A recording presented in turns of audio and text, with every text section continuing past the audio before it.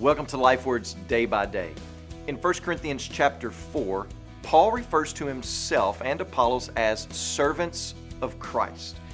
What is a servant? Well, Paul uses a different word for servant here than he did back in chapter 3, verse 5. Back in chapter 3, verse 5, the word was diakonos, from where we get our word deacon. And that word simply means to be a server or a farmhand or a busboy.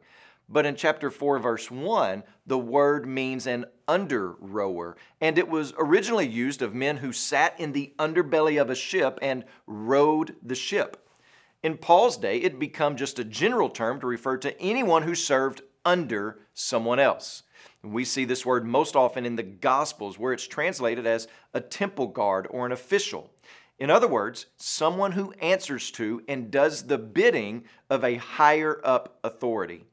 So Paul's higher-up authority is Christ. The pastor's higher-up authority is Christ. His aim is to please Christ at all cost, not to please the church at all cost. Pastors are to first and foremost always be in service to Christ. If I'm not in service to Christ, then I'm of no true service to the church. And if this gets out of order, then the pastor opens up himself to being led astray, to being manipulated, or to being people-pleasing.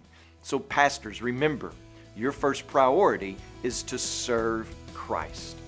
As you pray today, please remember Doug Lee and his family, our missionaries in the Philippines.